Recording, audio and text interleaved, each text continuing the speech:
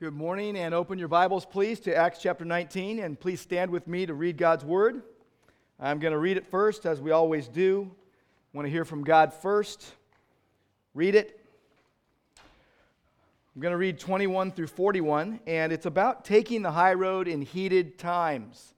Taking the high road in heated times. And you're going to see today that if you want to take the high road in heated times, you've got to guard your heart.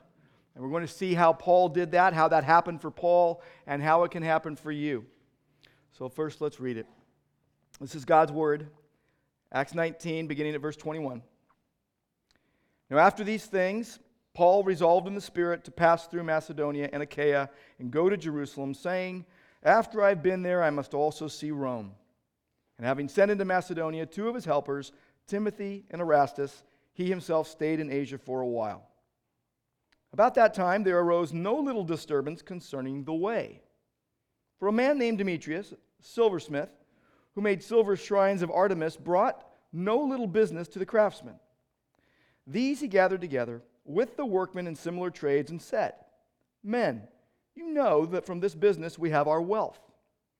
And you see and hear that not only in Ephesus but in almost all of Asia, this Paul has persuaded and turned away a great many people, saying that gods made with hands are not gods. And there is danger, not only that this trade of ours may come into disrepute, but also that the temple of the great goddess Artemis may be counted as nothing, and that she might even be deposed from her magnificence, she whom all Asia and the world worship." When they heard this, they were enraged and were crying out, "Great is Artemis of the Ephesians." So the city was filled with the confusion, and they rushed together into the theater, dragging with them Gaius and Aristarchus, Macedonians who were Paul's companions in travel. But when Paul wished to go into the crowd, the disciples would not let him. And even some of the Asiarchs, who were friends of his, sent to him and were urging him not to venture into the theater. Now some cried out one thing and some another, for the assembly was in confusion, and most of them did not know why they had come together. Some of the crowd prompted Alexander, whom the Jews had put forward, and Alexander, motioning with his hand, wanted to make a defense to the crowd. But when they recognized that he was a Jew, for about 2 hours they all cried out with one voice, "Great is Artemis of the Ephesians." And when the town clerk had quieted the crowd, he said, "Men of Ephesus, who is there who does not know that the city of the Ephesians is the temple keeper of the great Artemis, and of the sacred stone that fell from the sky? Seeing then that these things cannot be denied, you ought to be quiet and do nothing rash, for you have brought these men here who are neither sacrilegious nor blasphemers of our goddess. If therefore Demetrius and the craftsmen will have a complaint against anyone, the courts are open and there are proconsuls. Let them bring charges against one another. But if you seek anything further, it shall be settled in the regular assembly. For we really are in danger of being charged with rioting today, since there is no cause that we can give to justify this commotion." And when he had said these things, he dismissed the assembly. Lord, thank you for your word. We thank you for your presence with us, and we pray, Lord, that you would open our eyes, that we would see wonderful things in it today. And we pray in Christ's name, amen. Please be seated. I always love getting up here and having the privilege of opening God's Word, and I love it because God's been working in my heart as I've been studying this week, but the cool thing is that He is going to do something in your hearts that I have no idea what He's going to do. It's not like I planned it out and said, okay, so I'm going to say this, and then they'll do this and that. In a big picture, we're going to look at the main point, and we're going to look at some things, but the Holy Spirit is going to use the Word to change your heart. And isn't that awesome that when we come to the Word, that's what God does? And we're talking about taking the high road in heated times and how you need to guard your heart. And it's so hard to do, is it not?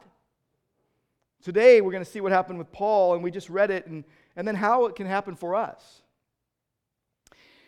If you're a believer, we walk a very fine line in this world. We're in the world, but not of the world. And isn't it tough to actually pull that off and not blow things up? We're called to follow Christ and communicate the truth of the gospel. This is what we're called to do as believers. We're not called to condemn people for their sins. We're not called to condone people's sins. And we're not called to cave in to the temptation to sin. We're called to live in light of the truth and live to please God and do His will. But I think all of us would admit that we do this very imperfectly, and we often fall short of God's glorious ideal. And that we think things and we say things and we do things that are not pleasing to God. And we're navigating very tricky terrain here in life. We really are. We're needing to be gracious in our conduct. We're called to that, even if we're grieved in our hearts over what we see in the world. And even if we're grieved in our hearts of what we see in our hearts, which first and foremost is what we need to be worried about, because God looks at our hearts.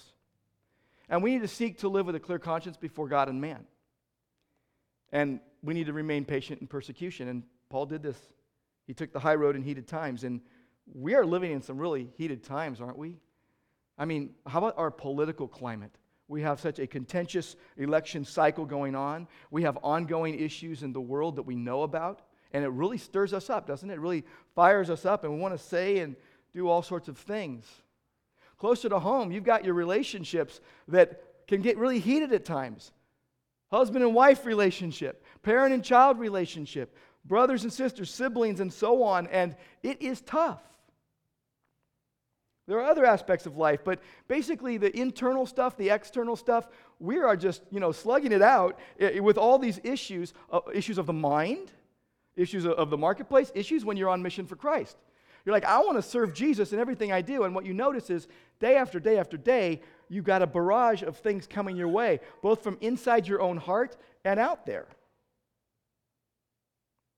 2 Peter 2:8 tells us that Lot felt his righteous soul being tormented day after day after day as ungodliness basically paraded in front of his eyes. There was an ungodly culture that he was living in, and it was being paraded in front of him, and he felt his righteous soul being tormented.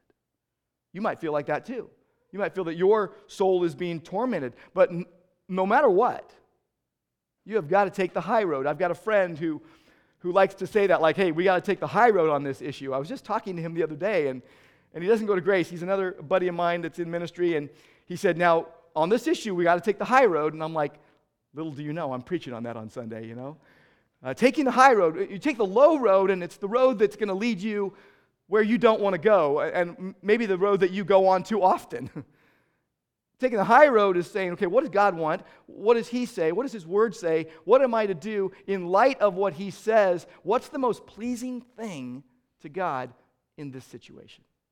And especially in this heated time. Because I guarantee you, very soon, very, very soon, there will be a test.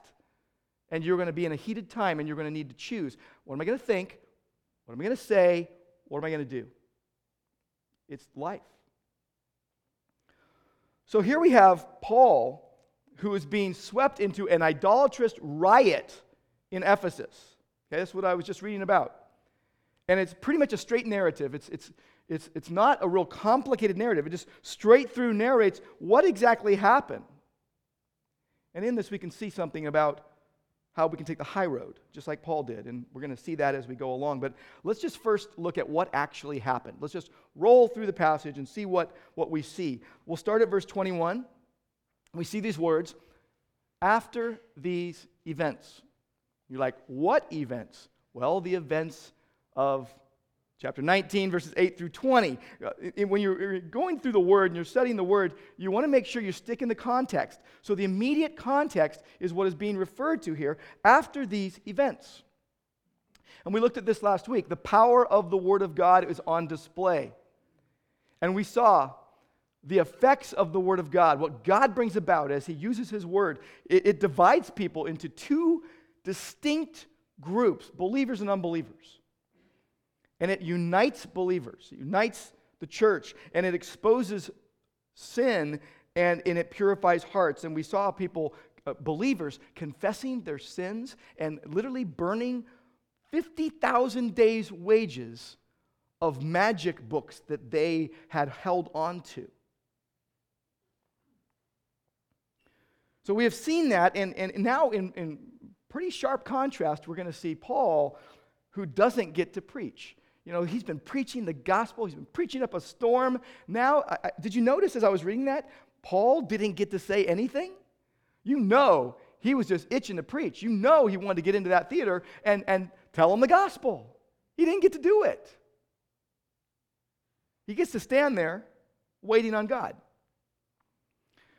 Now, verse 21 tells us that he resolved in his spirit. He resolved in the Spirit, literally. He was led by the Spirit of God. It wasn't just that he came up and said, I'm going to go do this and do that all on my own, but the Spirit of God is instigating him, inspiring him to go somewhere, and he resolves in the Spirit, led by the Spirit of God, to go through Macedonia and Achaia, and then on to Jerusalem, and then he says, I must also see Rome.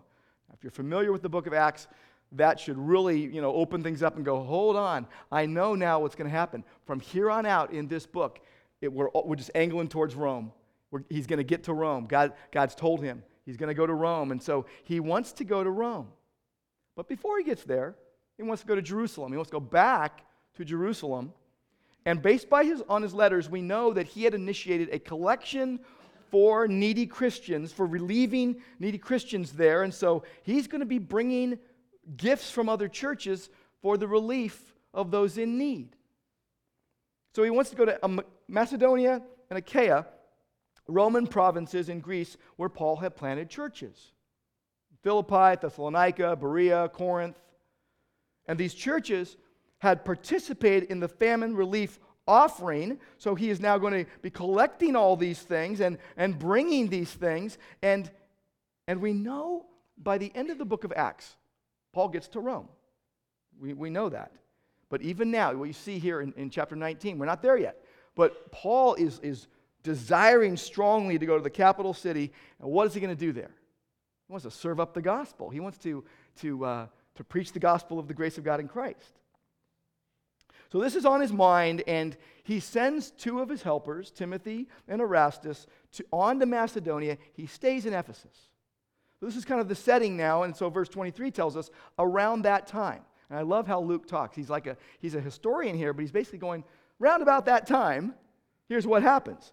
There arises a huge disturbance about the way, about Jesus, about his disciples, his followers, the church of Christ. And we know this, the word of God had been growing and prevailing mightily. It was dominating the city of Ephesus. And now what we're going to see is the city of Ephesus pushing back. All those who don't want the gospel, they're going to be pushing back. So what we've seen here is that some people have repented. Now some people are going to be rioting. They're going to be rioting instead of repenting.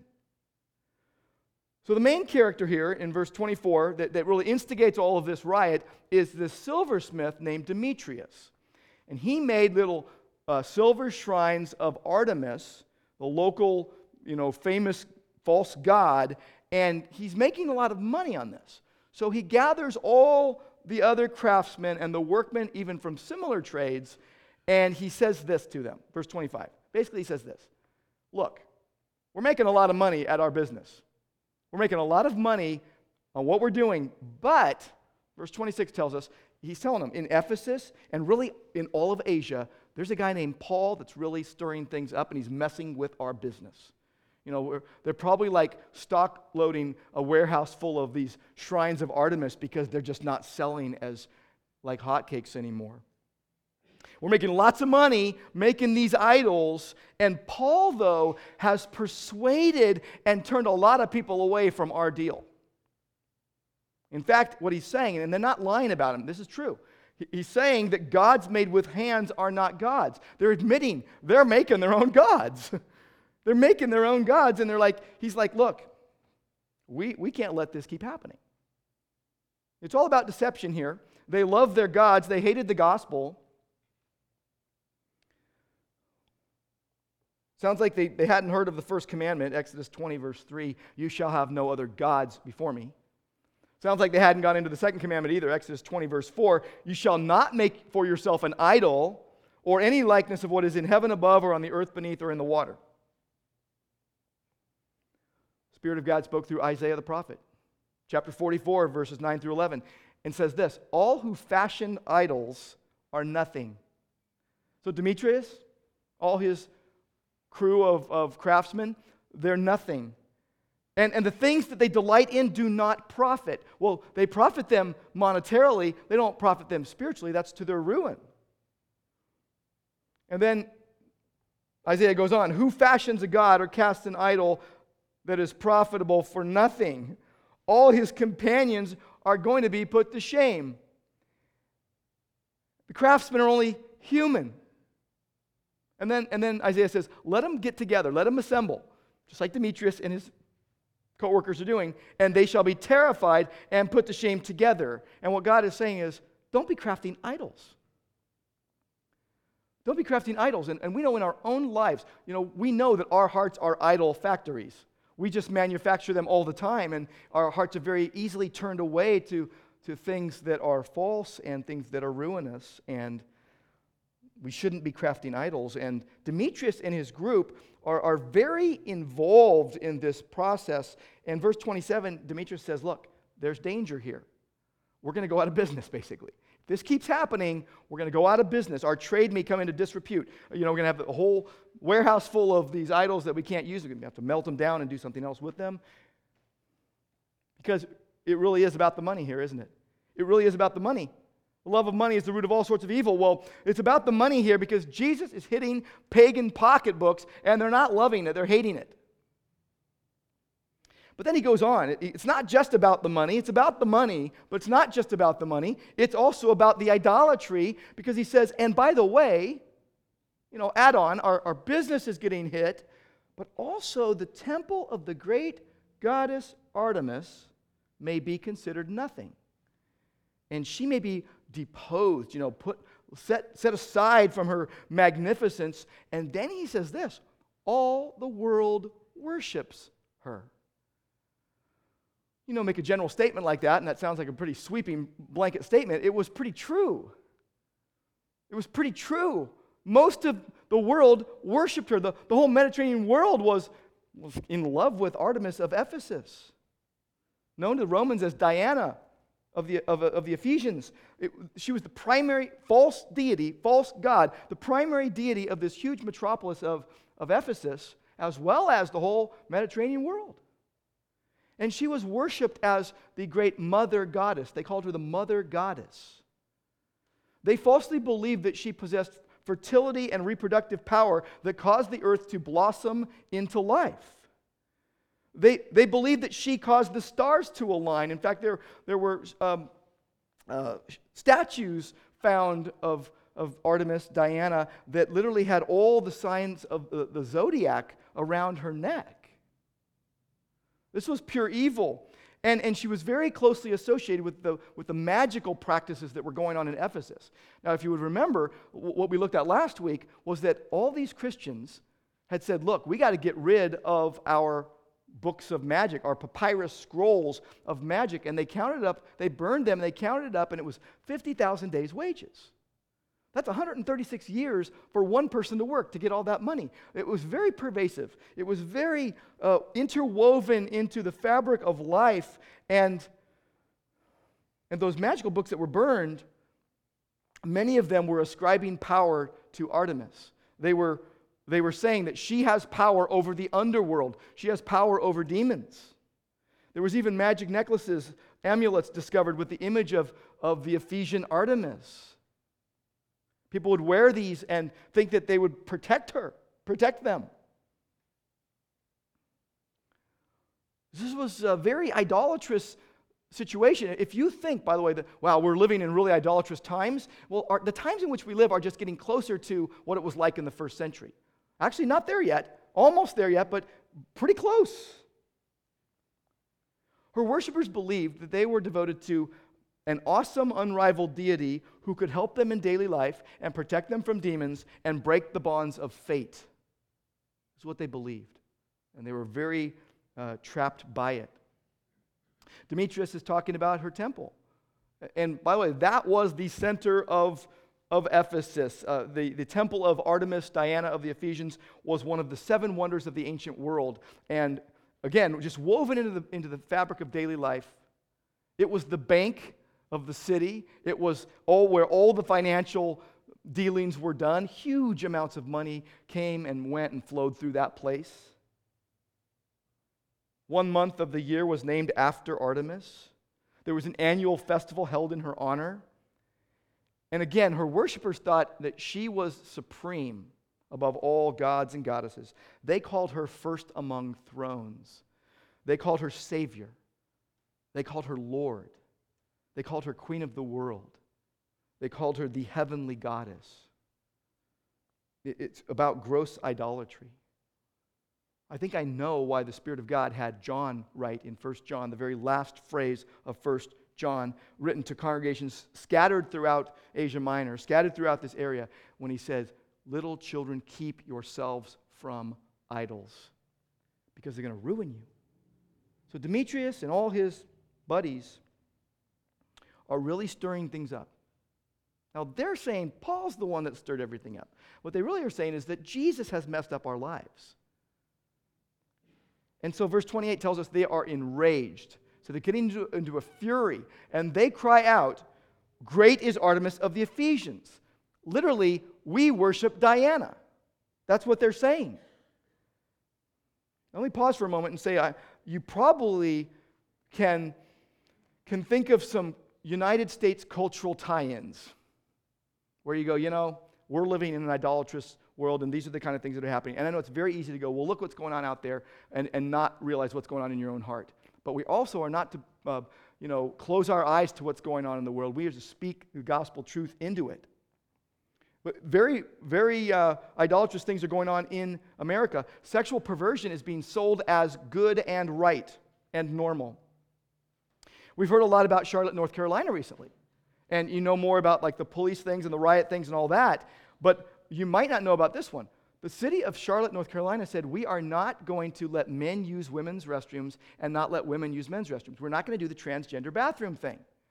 And as a result of them standing up for a moral choice, they are now being reamed in the public square. All the sports groups, in fact, the latest was the NAIA, the National Association of Intercollegiate Athletics, says we are not going to hold our cross-country nationals, which my family was actually going to watch 2 of our kids. We're not going to hold it in Charlotte because they are despicable. And there are people saying, I'm ashamed to live in Charlotte because they won't let men use women's restrooms and vice versa. Because in this culture in which we live, you stand for what is right and true, and you will be reamed in the public square. And Isaiah rightly said, Isaiah 5:20, "Woe to those who call evil good and good evil." And it's exactly what is happening, and it's exactly what was happening back in Ephesus. The same thing was going on there. This is not a new thing that we're encountering. Demetrius and his group were basically saying that there is no one true God, not one named Jesus. And Psalm 14:1 tells us, "The fool says in his heart there is no God." And we say, well, if you call someone a fool, you must be saying that they're not intelligent or they're not smart at all. And that's not the word. The Hebrew word for fool indicates a moral fool. You could be the smartest person in the universe. You could have the highest IQ that you could have and still be a fool if you deny God. And you open up a Bible, and I'm telling you, there is no way you can miss that the Bible reveals Jesus Christ to us. The Bible reveals who God is. You can't get to God through creation except by acknowledging who He is. You can't find out about Jesus except by the written Word of God. By creation, you'll say, yeah, God exists. I see it. But you can only get into the written Word of God and say, Jesus Christ is the only way to be saved. He died on the cross for my sins in my place. He shed His blood for me. That's in the written Word of God. Which is, by the way, what a lot of groups are jettisoning. A lot of churches are saying, well, we don't really, need all that. There's nowhere else to go except on the low road. If you want to take the high road, you got to stick to the Word, right? And by the way, Demetrius and all his crowd, they're saying, we don't believe the gospel. We don't believe in Jesus. And you could say, well, they're making, an economic choice. No. They're making a moral choice. Every time someone rejects Christ, they might say, well, I'm making an intellectual argument, or it's because of, a business decision here, like they're saying. It's always a moral issue when someone rejects Christ. Always. You need to grasp that. And this is what is going on in this city of Ephesus. The city is in confusion. They're just in upheaval. And verse 29 tells us they rush into the theater together. And that was the main place in town that you could gather. 15, 20,000 people probably. You could probably fit 25,000 people in that theater, and it's an open-air theater, so whether you're in it or outside of it, you're hearing the ruckus, right? And they drag Gaius and Aristarchus in. These are guys from Macedonia. These are Paul's friends. And verse 30 tells us Paul wants to go in. Well, boy, did he. He wanted to go in. He wanted to go preach the gospel. That's what he wanted to do. But the disciples wouldn't let him. Did you notice that in verse 30? They would not let him. They're like, no, you're not going in. We don't know if they had to restrain him, like if he had bruises on his arms because he's like, no, I'm going in. Or if he's like, yeah, you're right. My thought is that he was probably pretty excited about this. Verse 31, even some people from Asia that are friends of his are urging him, do not go in there. Do not go in there. This is the crazy crowd. They're going wild. They're in confusion. Verse 32 tells us most didn't even know why they were there. This is the mob mentality, right? Riots, confusion. They don't even know, hey, why are we here? I know there's a fight, but what's it about? They don't know. And so the Jews, verse 33, because they're not believing in Artemis of the Ephesians, and so they're like, hey, Alexander, say something. Get this thing under control. And he wants to speak to the crowd. So he's kind of like motioning, right, with his hand, and they recognize he's a Jew, verse 32 tells us, and for 2 hours straight, he can't say a word. They're shouting him down, and they're crying out together, great is Artemis of the Ephesians. Can you imagine how the believers that got rushed into it, and Paul standing on the outside, how grieved they were in their hearts that for 2 hours straight, people were basically crying out that Jesus isn't who he says he is, and we don't want God, but we want this false God. We want this God that we can actually make with our own hands. So now the town clerk gives it a shot. Verse 35, the town clerk, we don't even know the name of the town clerk, but he tries to help, and he actually quiets the crowd down and says it this way, look everybody, everyone knows that, Ephesus is the temple keeper of Artemis, and everyone knows we're the keeper of the sacred stone that fell from the sky, because local legend had it that Diana's statue had fallen out of the sky. That's a fable too. They made it. They fashioned it with their own hands. And he says, now look, verse 36, he says, no one can deny this. It's kind of like, buttering them up, and he's like, no one can deny this. You need to be quiet and do nothing foolish. And he's about to tell them, because if you don't, you're going to lose a lot of Roman privileges that you have and you enjoy right now. He says in verse 37, these men are neither sacrilegious nor blasphemers of our goddess. So what we know is they didn't say anything bad about Diana. They basically preached the gospel, and the people knew that there was a huge difference. I think there's a model for us there as we're out preaching the gospel. We don't have to shout everyone down. We don't have to tell them how bad everything they're doing is. You just show them the real deal. You don't need to call out the counterfeits. You need to show them the real truth, and they're going to know how different that is. Seems like that's what happened here. And so verse 38 tells them, look, the courts are open if you want to make a big old complaint, bring charges. If not, we're in danger of being charged with rioting here today. And I'm like, I think that is a riot, He's telling them you can't justify what you're doing, and he sends them home. Verse 41, they go home. And what you notice is Paul doesn't do like an end around his friends and go, wait, before you leave. And he goes in the back door and goes, hey, I got to tell you something first. No, he's just not in there. And if you look at this point in Acts, we've got Paul being pretty much the main character we're following. And there's some other players in here, Demetrius and the craftsman and Alexander and the town clerk, that have much more prominent roles in this narrative. But it's about what's going on even with Paul here. So while he's outside of the theater, he's hearing everything, and he's not doing what he wanted to do. But I believe he was taking the high road in a heated time. And it's what we need to do to guard our hearts. Let me give you some observations, some implications about this. What's the wisest path for you to take in trying times, in heated times? It's what Paul did. Okay, I'm going to give you 3 things, and they're memorable, all right? The first is listen up. Listen up. First to God's word and wise friends. Remember, Paul's out preaching the gospel. The word of God is magnified in that area. The word of God is dominated in everything. He's got the word of God in him. He's drenched in the word of God. And then his friends tell him, you're not going in to preach today. Hey, buddy, you're not doing that today. Now, Paul must have wanted to preach so badly, but he listens to wise counsel. He really wanted to go, but he had to be insisted upon. Verse 30, the disciples would not let him. Means he really wanted to. Most likely, they probably did have to hold him back. And verse 31, other friends urge him, don't go in there. This is a great example of godly friends keeping back someone from doing something that would be unwise or harmful or dangerous. So what you need to do is listen to friends who seek to keep you from doing something unwise. And then be willing to be that kind of friend in someone's life that would actually tell the truth and intervene when someone's about to do something unwise or unnecessary or ungodly or harmful. Now, if Paul would have gone in there, he would have preached the gospel. It would have been a great thing. But they're just saying, don't do it. Just don't do it. This is not the time. This is not the place. So he listened to them. He didn't go into the theater. He took wise counsel. He wanted to address the crowd, but his counselors told him not to, and he listened to them.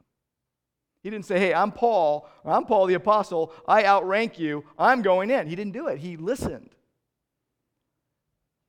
Because, by the way, friends in Christ have the responsibility to tell the truth to each other. No matter how inconvenient, no matter how painful that truth is. And you need to listen to other people's wise counsel. I think a lot of people are like, you're not going to tell me what to do. Well, if you're in the body of Christ, you got brothers and sisters in Christ that need to be speaking into your life, or else you're going to go take the low road instead of the high road. And so however inconvenient or painful it is, you need to listen to other people's wise, godly, biblical counsel. First and foremost, you got to listen to the Word of God. And then godly friends that agree with the Word. Take advice. Paul did. Proverbs 11, verse 14 says, where there is no guidance, the people fall, but in abundance of counselors there is victory. Victory. Don't lobby to get your own way. We do this a lot, don't we? We bounce from person to person until we get the person to say the thing we want, and then we're like, yeah, I'm going to do that. Because you had it in your mind all the while. Proverbs 12:15 tells us the way of wisdom. The way of a fool is right in his own eyes, but a wise man listens to advice. Proverbs 15:31 says, the ear that listens to life-giving reproof will dwell among the wise. Whoever ignores instruction despises himself, but he who listens to reproof gains intelligence. The fear of the Lord is instruction in wisdom, and humility comes before honor. Paul was humble, and he listened up. That's what we need to do. Number 2, he didn't just, again, listen and then do an end around to the other side of the theater and go on in there. He lightened up on his agenda. You got to lighten up on your agenda. Go for God's will, not your agenda. Because you got words and actions that need, thoughts, words, and actions that need to be considered. Choices that you're making.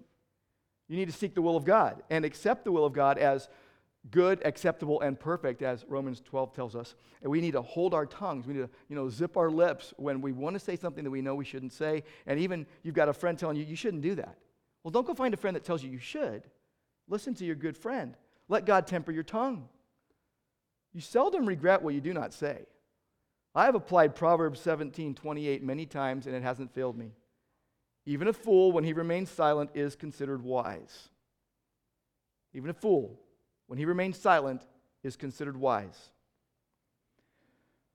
And Paul was a wise guy. He was wise. He had the Lord's wisdom, and he didn't do what he wanted to do. And there was no preaching that day. Like, Paul's preaching up a storm everywhere. He didn't preach that day. Did not say a word. And what can this teach us about restraining our words? What can this teach us about not casting our pearls before swine? What can this teach us about our struggle not being against flesh and blood, but against the principalities and evil? What can this teach us about laying aside every weight and the sin that so easily entangles us? If we would just lighten up on our agenda.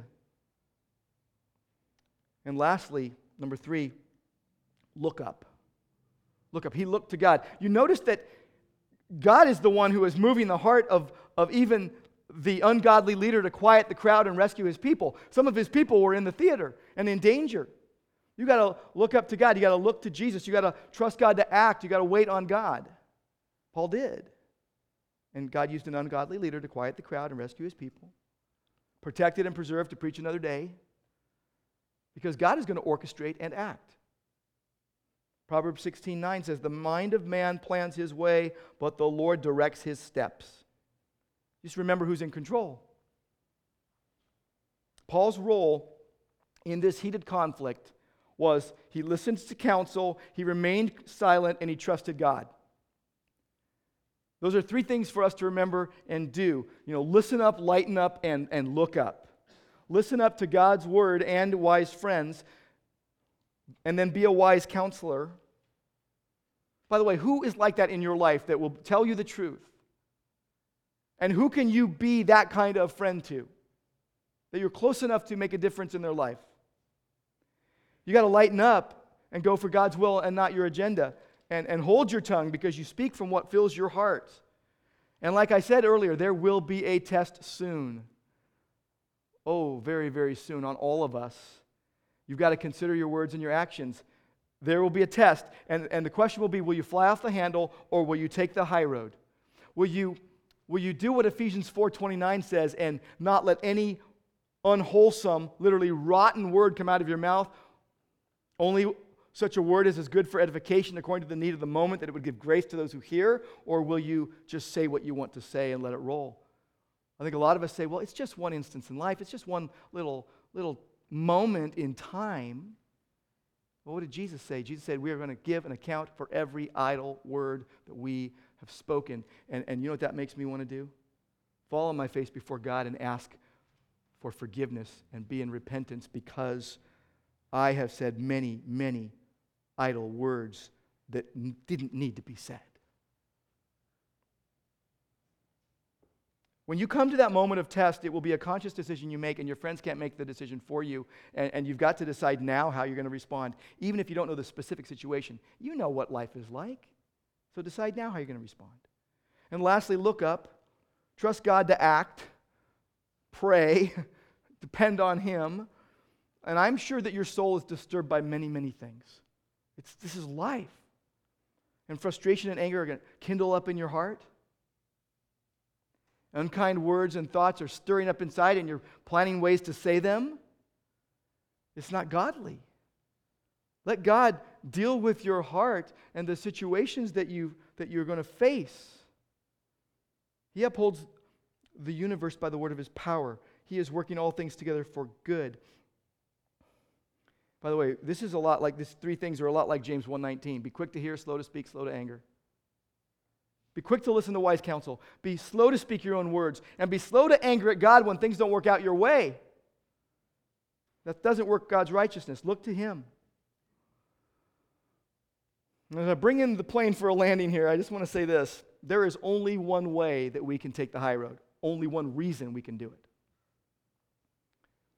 It's because Jesus took the high road. And He took that road to the cross. Here He is, God incarnate, 100% God, 100% man, and He came to earth and obeyed the will of the Father. He said, I only do what the Father tells me. And then He prays, not my will, but yours be done. And He didn't open His mouth. Isaiah 53:7, He was oppressed, He was afflicted, He didn't open His mouth. Like a lamb that is led to slaughter, like a sheep that's before its shearers is silent, so He did not open His mouth. Think of Him before Pilate. Didn't open His mouth. He was going to the cross. He was going to go pay our penalty in our place for our sin by shedding His blood. And He entrusted His soul to God. Isaiah 53:10, it was the will of God to crush Him. It was the will of God to crush Him so that God would be satisfied, that His wrath would be appeased, that there would be propitiation made, that mercy could be given because a payment for sin was made. That's why you can take the high road. when you believe in the Lord Jesus and are saved. Because Isaiah 53 tells us he's going to see his offspring. He's going to bring many sons and daughters to glory. Who will? The King of kings, the Lord of lords, the God of gods, the hope of the nations. Merciful Savior who took our sin upon himself. He's our only hope. Okay, so are you ready to take the high road in heated times? You ready? All right, guard your heart. Lord, thank you. Thank you that you guard our hearts. Thank you, Lord, that you give us your truth. We have your word. Help us not to neglect it, because then we will be in debt to it. We want to know it and do it. And Lord, I pray for the faithful friends you bring our way, Lord, that we would not push them aside, but that we would listen to them. Thank you, Lord, for the gift you give us of good friends that will tell the truth. And Lord, most of all, we entrust our souls to you, because you are above all. And we praise you and we thank you. In Jesus' name, amen.